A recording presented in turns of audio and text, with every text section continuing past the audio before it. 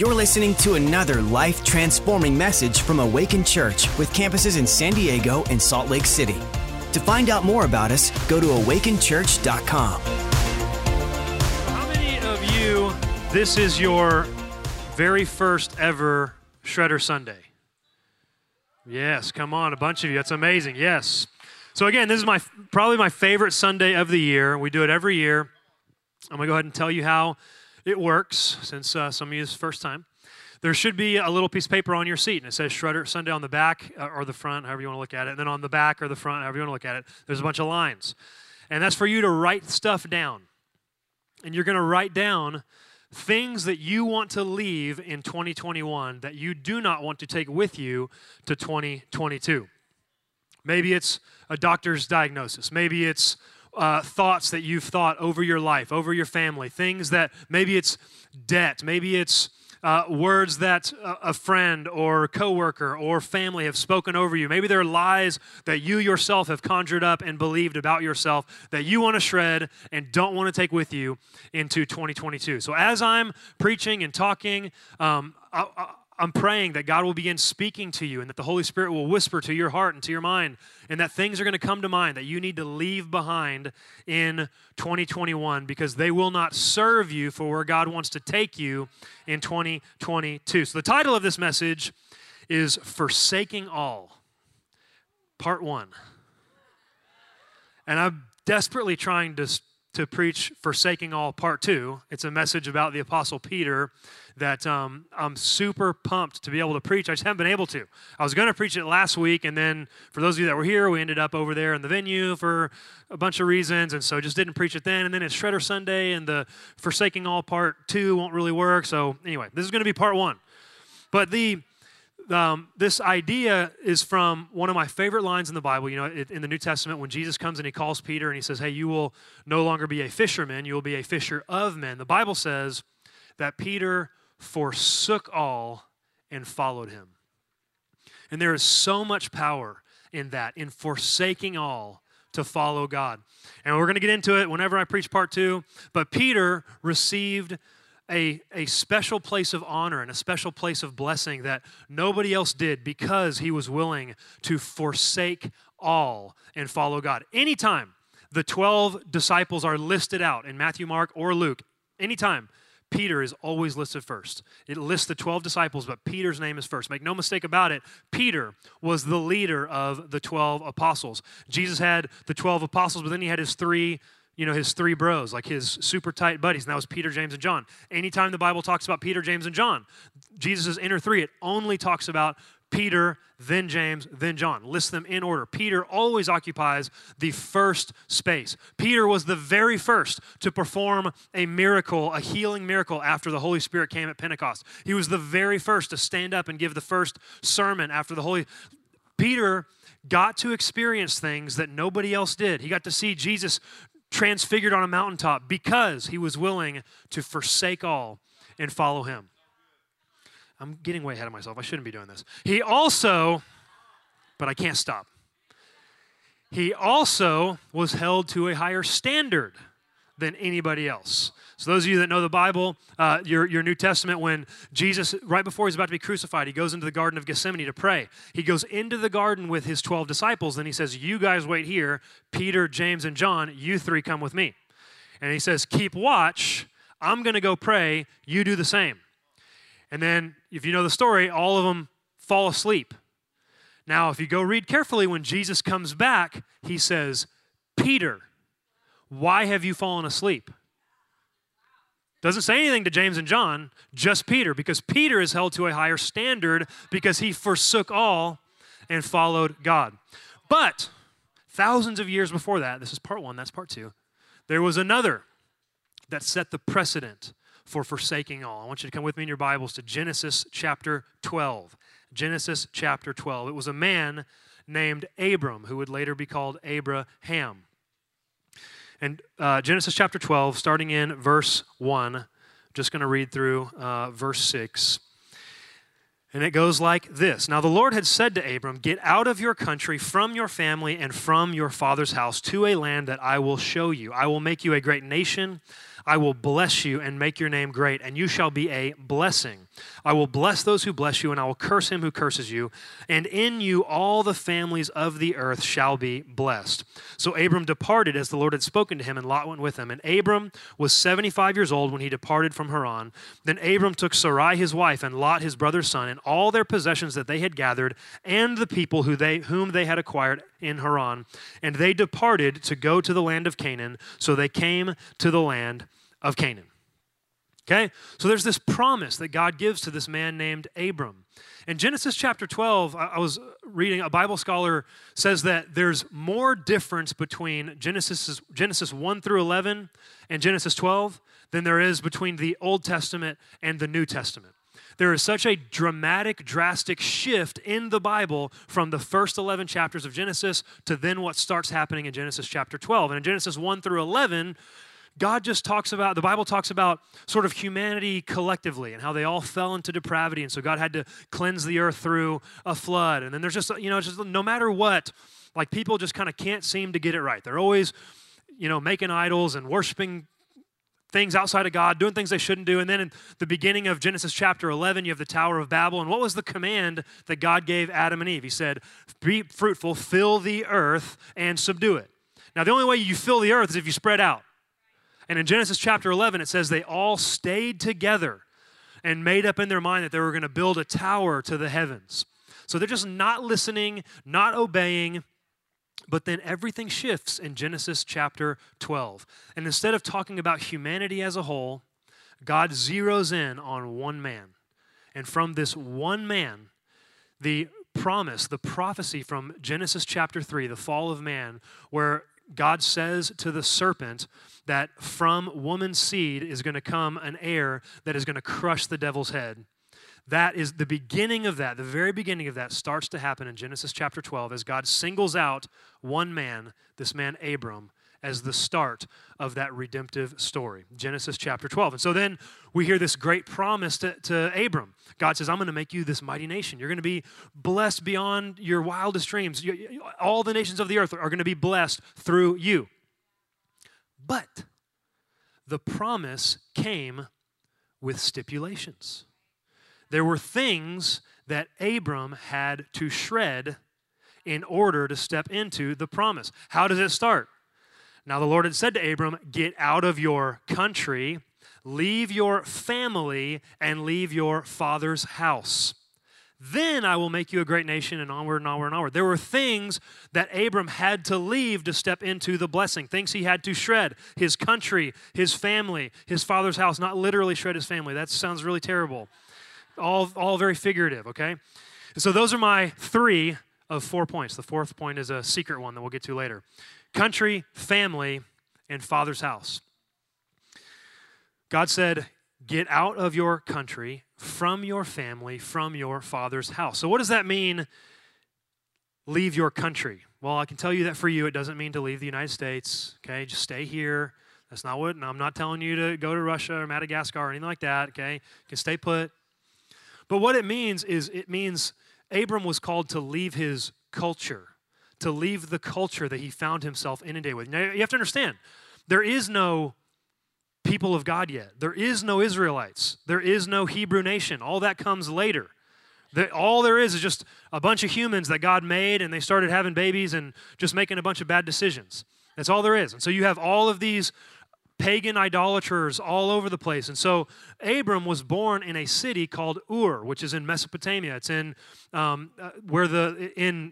what was then the Sumerian nation. And was a pagan place. It was a place, that city of Ur was actually dedicated, a city built as a shrine to the moon god called Shin. Okay, so to this pagan god, they built an entire city, and that's the city that Abram was born into.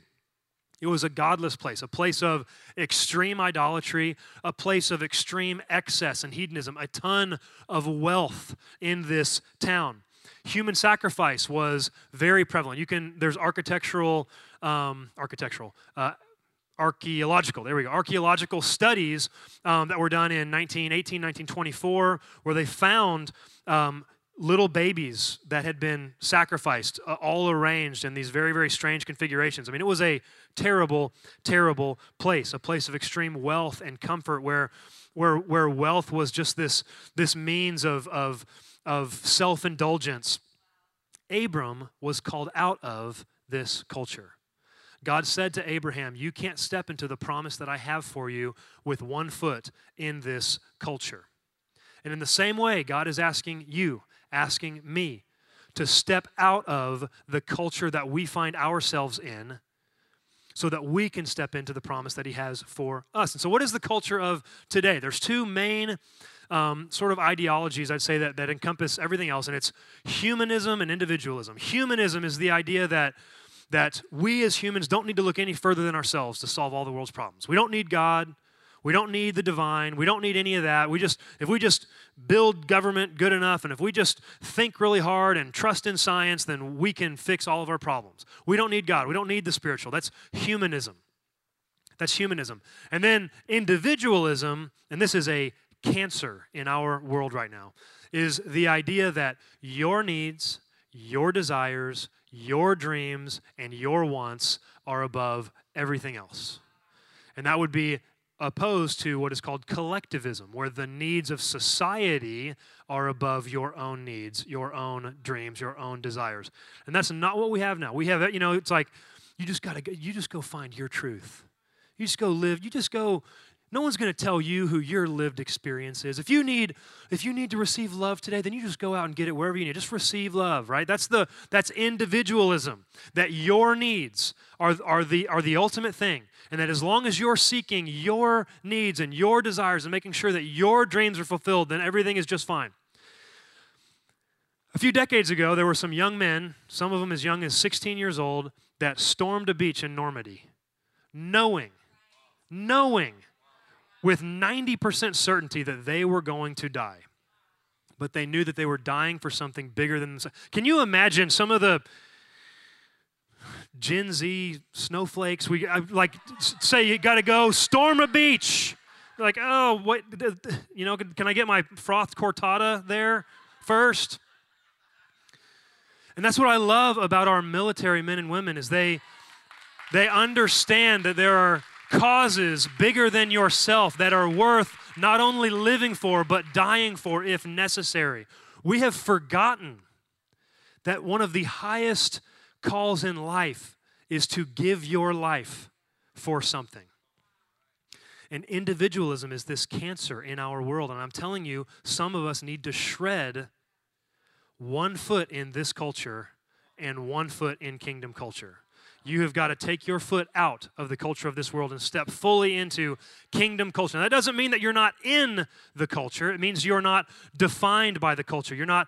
The culture doesn't dictate who you are, your identity, the decisions you make. I'm not saying go have a holy huddle and go build a compound out in, Arizona somewhere. That's weird. Don't do that. Okay, don't do that. That's very weird. I'm not supposed to do that. But we are called to the call of God, to step into the call of God, to forsake all means that you leave your desires behind. You leave your preferences behind.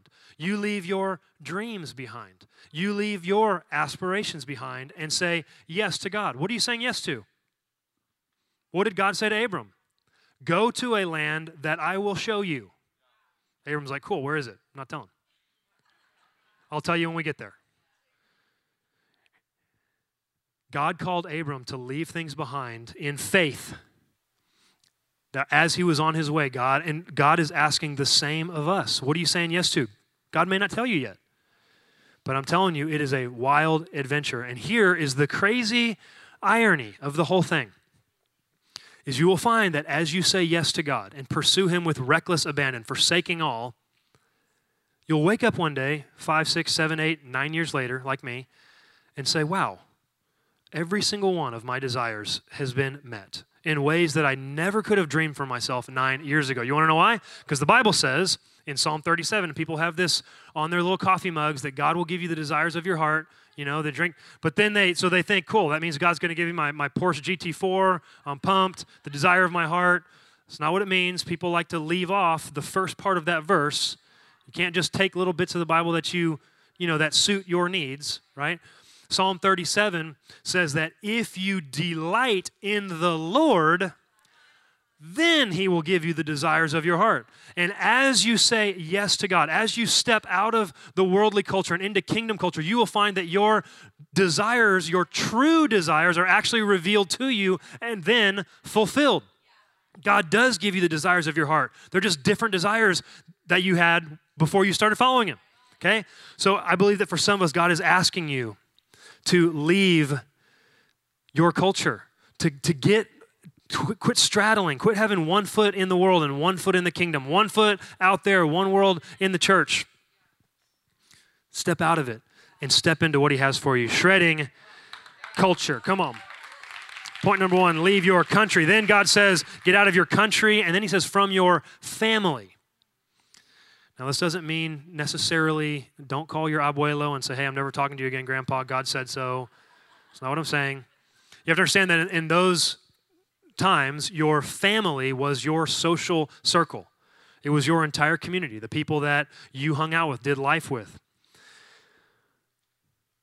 There are people in your world, this is not a bad thing, okay? Saying yes to the call of God in your world will necessarily cause you to diverge from certain people. It's true. And it's not a bad thing. It doesn't mean they're bad people.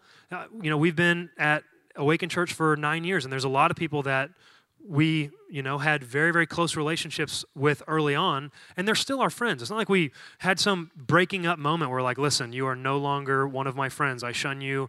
But Katie and I have said yes to God in certain ways that some of our original friends haven't, and so we just have diverged a little bit, and there's nothing wrong with that. There are relationships in your world that change as you say yes to the call of God, and it used to really bug me. I used to think that, because I wasn't as close to people that I used to be closer with, that it meant I was doing something wrong. What's going on?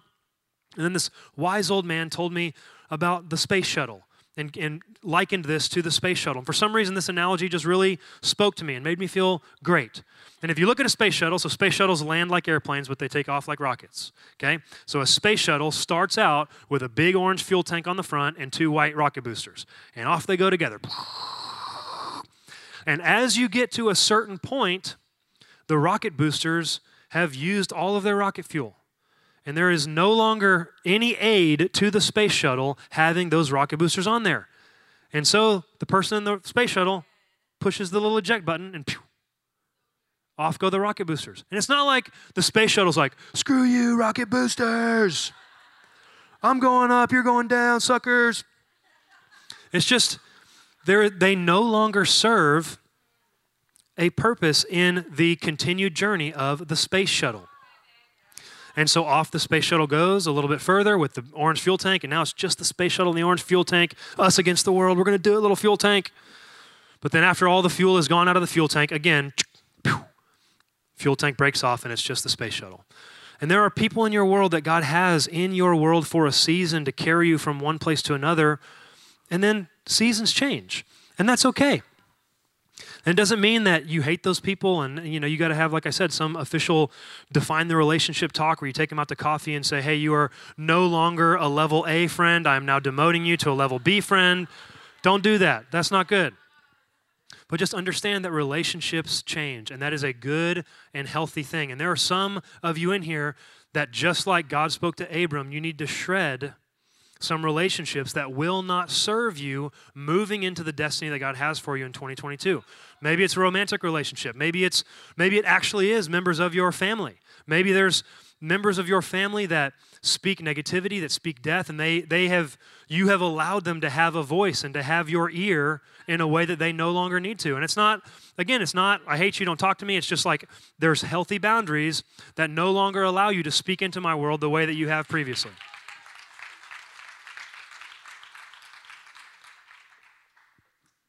So, point number 1, get out of your country. Get out of your family. And if you're going to shred certain relationships, then God will replace those with different relationships. So conversely, you have to ask yourself, okay, if there are certain relationships that God would want me to shred in order to step into what he has for me in 2022, what are the new relationships he wants me to make to launch you into the call that God has for you in 2022. Now, this is a very scary prayer to pray. And if you're brave enough, I dare you. And I prayed this about 5 years ago very earnestly. I said, God, will you surround me with people that are more successful than me? Now, it turns out God started to answer that prayer, and it turns out I didn't realize you have to actually be a really secure person to pray that prayer. And all of a sudden, I found myself surrounded by people that were a lot more successful than me in every area. More successful in business, better father, better husband, better leader, better preacher, better looking. My friend Marco is frustratingly handsome. And I had to be a secure man to be around all of these men that were better than me. Because listen, if you're around people that are better than you realize how not as good as them you are. And you have to be able to be okay with that. And I'm telling you, that is a good and healthy thing, because now nobody wants to be, you shouldn't want to be the big fish in a small pond. To walk around where, you're the smart one in your group of friends, you're the successful one in your group of friends, you need to find new friends. You need to find new friends that challenge you. And every single one of these new people in my world, they challenge me. I look at them as a model of possibility, of what God is calling me to be, of what I could one day be if I continue to submit myself in the ways that they have. What are the relationships that God wants to bring to you in place of some of the relationships that He would have you shred? Lastly, almost lastly, there's 4 points, but the last one's a secret. God said to Abram, leave your country, your family, and lastly, He said, and your father's house. So to really understand the gravity of that, we have to understand who Abram's father was. So we look a little bit before Genesis chapter 12, Genesis 11, and we're going to look at the very end of Genesis chapter 11, where it gives all we really know in Scripture about Abram's dad is in Genesis chapter 11. So I'm going to read Genesis 11, 27 through 32. It should be on the screen behind me, but if you've got your Bible, I want you to flip there. This is the genealogy of Terah. Terah is Abram's dad. Terah begot Abram, Nahor, and Haran. It's important. So there's Abram, Nahor, Haran. 3 brothers, okay? Abram is one of them. Haran begot Lot. So Haran, Abram's brother, had a son. So that means Lot is Abram's nephew. Everybody tracking so far, right? 28. And Haran died before his father Terah in his native land in Ur of the Chaldeans. So this whole family is from a place called Ur. Also important. So for the sake of illustration, Ur is right here. Got it? Ur. All right, where was I? Then Abram and Nahor took wives. This is verse 29. The name of Abram's wife was Sarai, and the name of Nahor's wife Milcah, the daughter of Haran, the father of Milcah, and the father of Iscah. But Sarai was barren, she had no child. Verse 31, and Terah took his son Abram and his grandson Lot, the son of Haran, and his daughter-in-law Sarai, his son's Abram's wife, and they went out with them from Ur of the Chaldeans to go to the land of Canaan. Okay? So, Abram's dad says, we're starting here in Ur, we're going somewhere else. We're going to the land of Canaan, which is over there by the keyboard, okay? But then it says, in the middle of verse 31, and they came to Haran and dwelt there. Now, it's a little confusing because I thought Haran was the name of one of Abram's brothers. It is.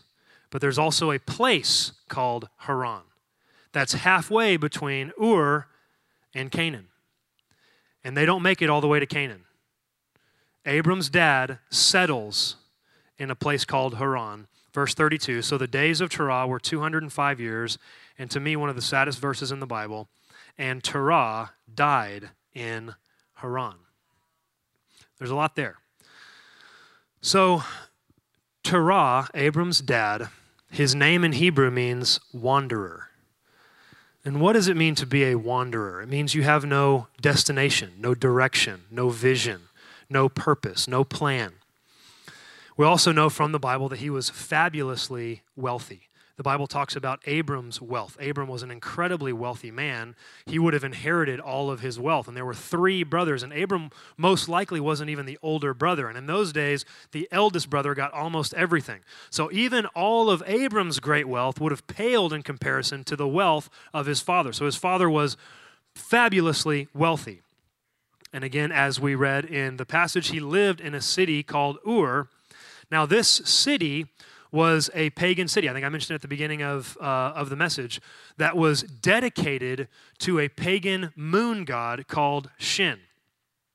Now, if we look at Joshua chapter 24, so this is substantially later in the narrative, God speaks through Joshua, reminding the people of Israel where they came from. And it says in Joshua 24, verses 2 and 3, this is God speaking through Joshua to the people. Thus says the Lord God of Israel, your fathers, including Terah, the father of Abraham and the father of Nahor, dwelt on the other side of the river in old times, and they served other gods. Then I took your father Abraham from the other side of the river, led him through the land of Canaan, blah, blah, blah, blah. So Abram's father was not a man after God's heart. He was an idolater. He served other gods. And actual Jewish literature outside of the Bible would tell us that Terah, Abram's dad, wasn't just a worshiper of idols. He made all of his wealth as a maker of idols. He was a craftsperson that would build idols for other people to worship. And so they leave Ur on their way to Canaan. But the Bible says that they settle in Haran. And Haran in Hebrew means parched. So because he is a man of no grounding, of no vision, because he doesn't serve God, because he doesn't have the fortitude that comes with serving God, when he becomes parched on the journey, when it gets hard, when it gets difficult, he settles. Doesn't make it all the way from Ur to Canaan. Settles halfway in Haran, which means parched. Interestingly, Haran also was a city dedicated to the exact same moon god Shin. And so Terah, Abram's father, finds himself on this journey. Things get hard, and he goes back to the idolatry he once knew. Goes back to a place where they worship the same gods that he did of old. Also, as I mentioned, very strange, this city is named Haran. He also had a son named Haran. Go back to Genesis 11, verse 28.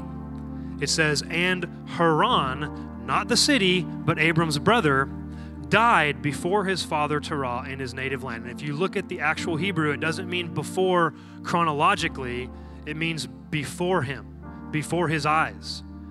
His son died in his arms before him.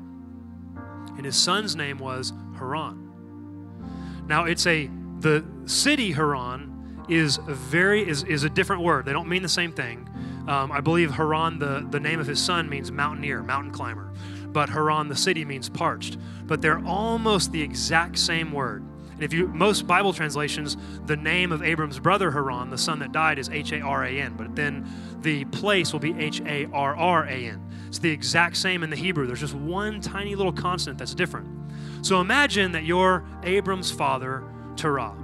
You don't follow God. You've experienced this incredible tragedy in your life, and he's on this journey. The journey is hard. He doesn't know if he can make it. He doesn't have the strength that God provides. And then in the distance, he sees, welcome to Haran. And he's brought back to the tragedy that he knew. And the tragedy overtakes him, and he can't keep going. And so he settles in a land that means parched.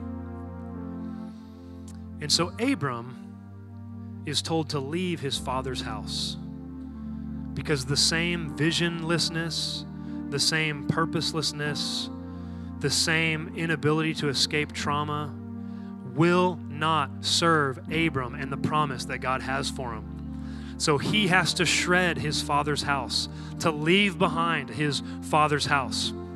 We talk a lot at this church about generational curses, and maybe that sounds weird and super spiro to you, but it is real. I'm telling you, what walks in fathers runs in sons. Whatever your parents chose not to deal with, you have to deal with. Whatever you choose not to deal with, your children will have to deal with. Period. That's how it is. Whatever you don't deal with, your children will have to deal with. What generational patterns do you need to shred today that are keeping you from stepping into all that God has for you in 2022? Now, incredibly important caveat. Recognizing generational patterns of dysfunction in your family is not the same as blaming your parents for all of your problems. Those are very different. The Bible says that you are to honor your father and your mother. Doesn't matter if they're worthy of your honor or not. The Bible says that you are to honor them. I can honor my mother and honor my father. My father died of drug-induced heart failure from an opioid addiction when I was 19 years old and was a pretty big mess for the few years leading up to his death. But even now, I can honor him. I can honor him for all that he taught me in those short years that we had together. I can honor my mother for shielding me from all the things that she shielded me from. Even though there was incredible dysfunction in my home growing up, I honor my father and my mother. It is me recognizing the dysfunction in my family and saying, I'm going to shred that, is not the same as saying, my parents are my problem. Not the same. You are called to honor your father and mother, but also cut off the things that don't serve you from your family line. So what do you need to shred today? Patterns in your family. Maybe it's patterns of anxiety. Maybe every woman in your family is anxious and you find yourself struggling with anxiety. Maybe it's alcohol addiction. Every single man in my family, as far back as they go, has struggled severely with alcoholism. And I'm determined that that ends with me. That ends with me. I'm not going to pass that on to my son. There's no way. What do you need to shred today from your family line? God said to Abram, leave your country, leave your family, leave your father's house. Now, there's one secret bonus point. Point 4. I want you to come back and look at me one last time. Not look at me, look with me one last time. Hopefully you're all looking at me. Or at your Bible. That's okay too. I want you to look at Genesis chapter 12, what we started the message with, verse 1. And look at how the discourse between God and Abram starts. It says, now the Lord had said to Abram, and that's wildly important. The Lord had said to Abram. Now, if we jump all the way ahead to the book of Acts, in Acts chapter 7, a man named Stephen, this is thousands of years later, Stephen was the very first martyr in the brand new emerging church. He was stoned to death while the apostle Paul, who then at the time was called Saul, held the coats of the men that stoned him. He was the very first martyr, and he stands up before he's stoned to death and gives this amazing sermon. And he says in Acts chapter 7, verse 2, brethren and fathers, listen, the God of glory appeared to our father Abraham when he was in Mesopotamia, before he dwelt in Haran. The God of glory appeared to Abraham while he was still in Ur, in Mesopotamia, before he got to Haran. And then if you look back at Genesis chapter 12, verse 1, it says, and God had spoke to Abram, leave your country, your family, your father's house, and go to the land that I will show you. And this is so encouraging to me because, Abraham, the father of faith, the one who was willing to sacrifice his only son Isaac on a mountain, listed in the Hall of Fame of Faith in Hebrews chapter 11. The Apostle Paul talks about him for an entire chapter in Romans 4 about how he's the mighty man of faith, the father of faith. Faith, Abraham, faith. I mean, they're basically synonymous. And he starts out his very first interaction with God with failure. Because what did God say to Abram? He says, and God had spoke to Abram. And then Stephen tells us in Acts chapter 7 that God spoke to him back here and said, leave your country, your family, and your father's house. But It's his father, Terah, that packs up the family and starts on the way to Canaan. So Abram must have said, hey, Dad, I think we're all supposed to go to Canaan together. You know, I heard from... So he got one of the three right. He left his country, but he didn't leave his family and he didn't leave his father's house. Even the father of faith started with half-hearted faith. Didn't start with full, blatant, wild obedience. He was too afraid to leave the comfort of his father's house. And then I imagine all these years later, they've settled in Haran, and then we have Genesis chapter 12, where God again says, and it says, and the Lord had spoke to Abram. And if you read the Hebrew, it's like this ongoing speaking. It means that God spoke to him again, revisited him, and said, hey, I told you a while back, leave your country, leave your family, leave your father's house, and go to a land that I will show you. He failed the test the first time. Here's the beautiful thing when you follow God. He'll give you tests. And if you fail the test, you just get retested later on. All you do is delay the inevitable. Now, you can keep delaying the inevitable until you die, and that would be really sad. But God will just keep giving you the same test, keep giving you the same test, keep giving you the same test until you finally pass. And he says, okay, great. Now we're on to the next level. It's the way God works. And so here Abram is in Haran. Years after God had spoke to him and said, leave your country, leave your family, leave your father's house, and go to a land that I will show you. He only halfway did it. And they didn't make it all the way. They didn't make it from Ur to Canaan. They made it from Ur to Haran, halfway. And the voice of God comes again to test him again and say, Abram, I told you to leave your country, leave your family, leave your father's house, and go to a land that I will show you. And think about what Abram was faced with. And this is the last thing that I believe God wants us to shred today as a church family, is your own failures. Abram must have remembered how years ago God had spoke to him and how he didn't listen. And here God was speaking to him again. And I can only imagine that he just said, gosh, all the memories came flooding back of the shame and guilt of only halfway listening to God, that didn't get him all the way where he was supposed to go, that delayed his destiny, that got him stuck in this place called parched, called Haran. But then he obeyed. And so what failures do you need to shred today? Maybe you failed in a relationship previously. And maybe you failed so bad that it keeps you from jumping into new relationships. And you're unable to maintain or get deep friendships because of the failure of a previous relationship. And you just feel like, man, I'm just going to train wreck the next one and train wreck the next one. It's time to shred that today. Maybe you failed at business. Maybe you tanked a company in splendid glory. But God is calling you to get out there again. But every time you think about it, you're just flooded with all the things you did wrong the first time. I don't know what it is.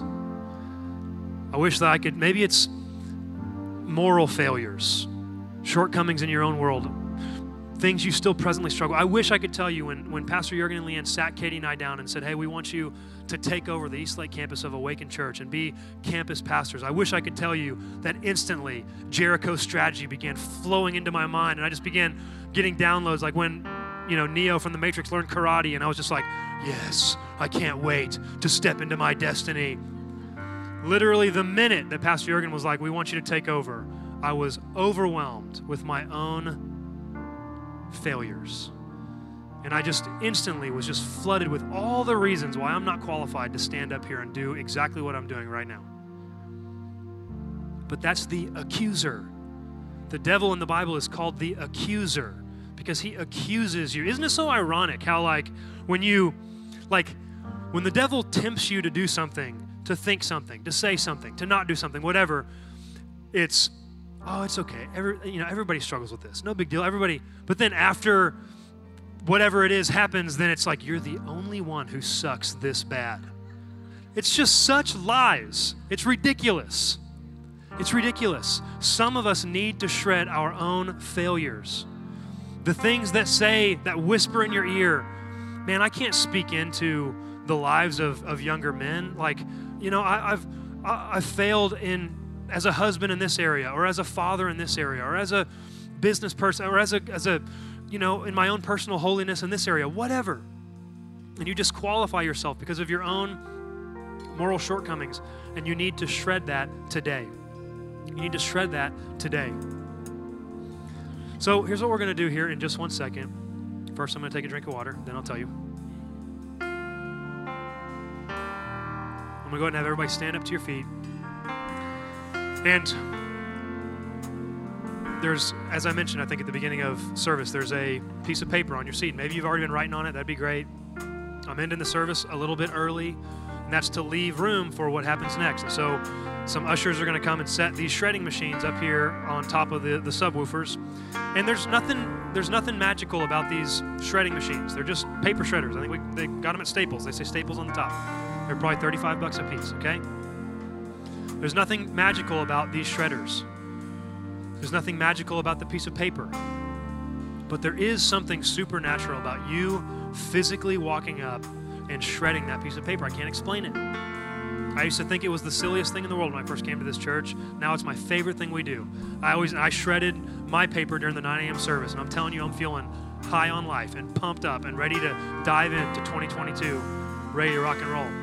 And so I'm going to pray here in a second. The worship team's going to begin to play and just lead us in some beautiful worship music.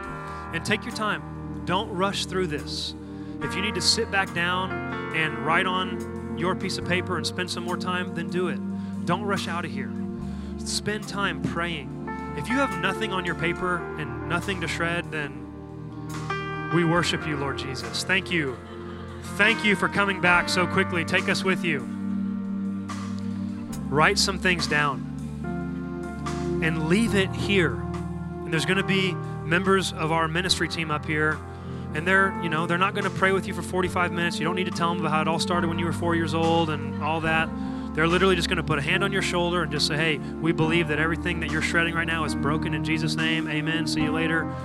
Blessed and highly favored you are. And so we're going to, again, just create space and time for every single one of you to make your way up here, shred your piece of paper, and then make your way back out. So let's try, again, I know we're limited on space and we're going to do the best we can, but I'm going to pray right now. Ministry team's going to come forward, and don't leave here without getting your paper shredded. This is an active construction site. We are a little limited on amperage and power, and so if for some reason the shredders go out, then it will become Ripper Sunday, and we'll just manually rip them up, and it'll be all good. So let me pray for us. God, we just thank you so much that you are here. Your word says that where two or more gathered, there you are in their midst. God, we know that you are here today, that you are whispering to hearts, that you are speaking to minds, illuminating the areas of our life that will not serve us, illuminating the things in our world that we need to shred to step into the destiny that you have for us, that there are things that you want us to take hold of that we can't while our hands are filled with other things. God, I pray that we would release those things today in Jesus' name.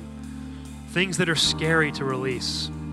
Just as it must have been hard for Abram to leave the comfort of his father's house, to step out in faith and go to a land that you hadn't even shown him yet. In the same way, God, I pray that in the same spirit, we would step out from the comfortable. We would step out from what is known to us and step into the promise you have for us. And God, I pray that as we physically put these little pieces of paper in these paper shredders, that there is a supernatural transaction taking place. That the things that are written on these sheets of paper are broken, they're shredded, and in their place, your Holy Spirit is going to begin to deposit new things on the inside of us.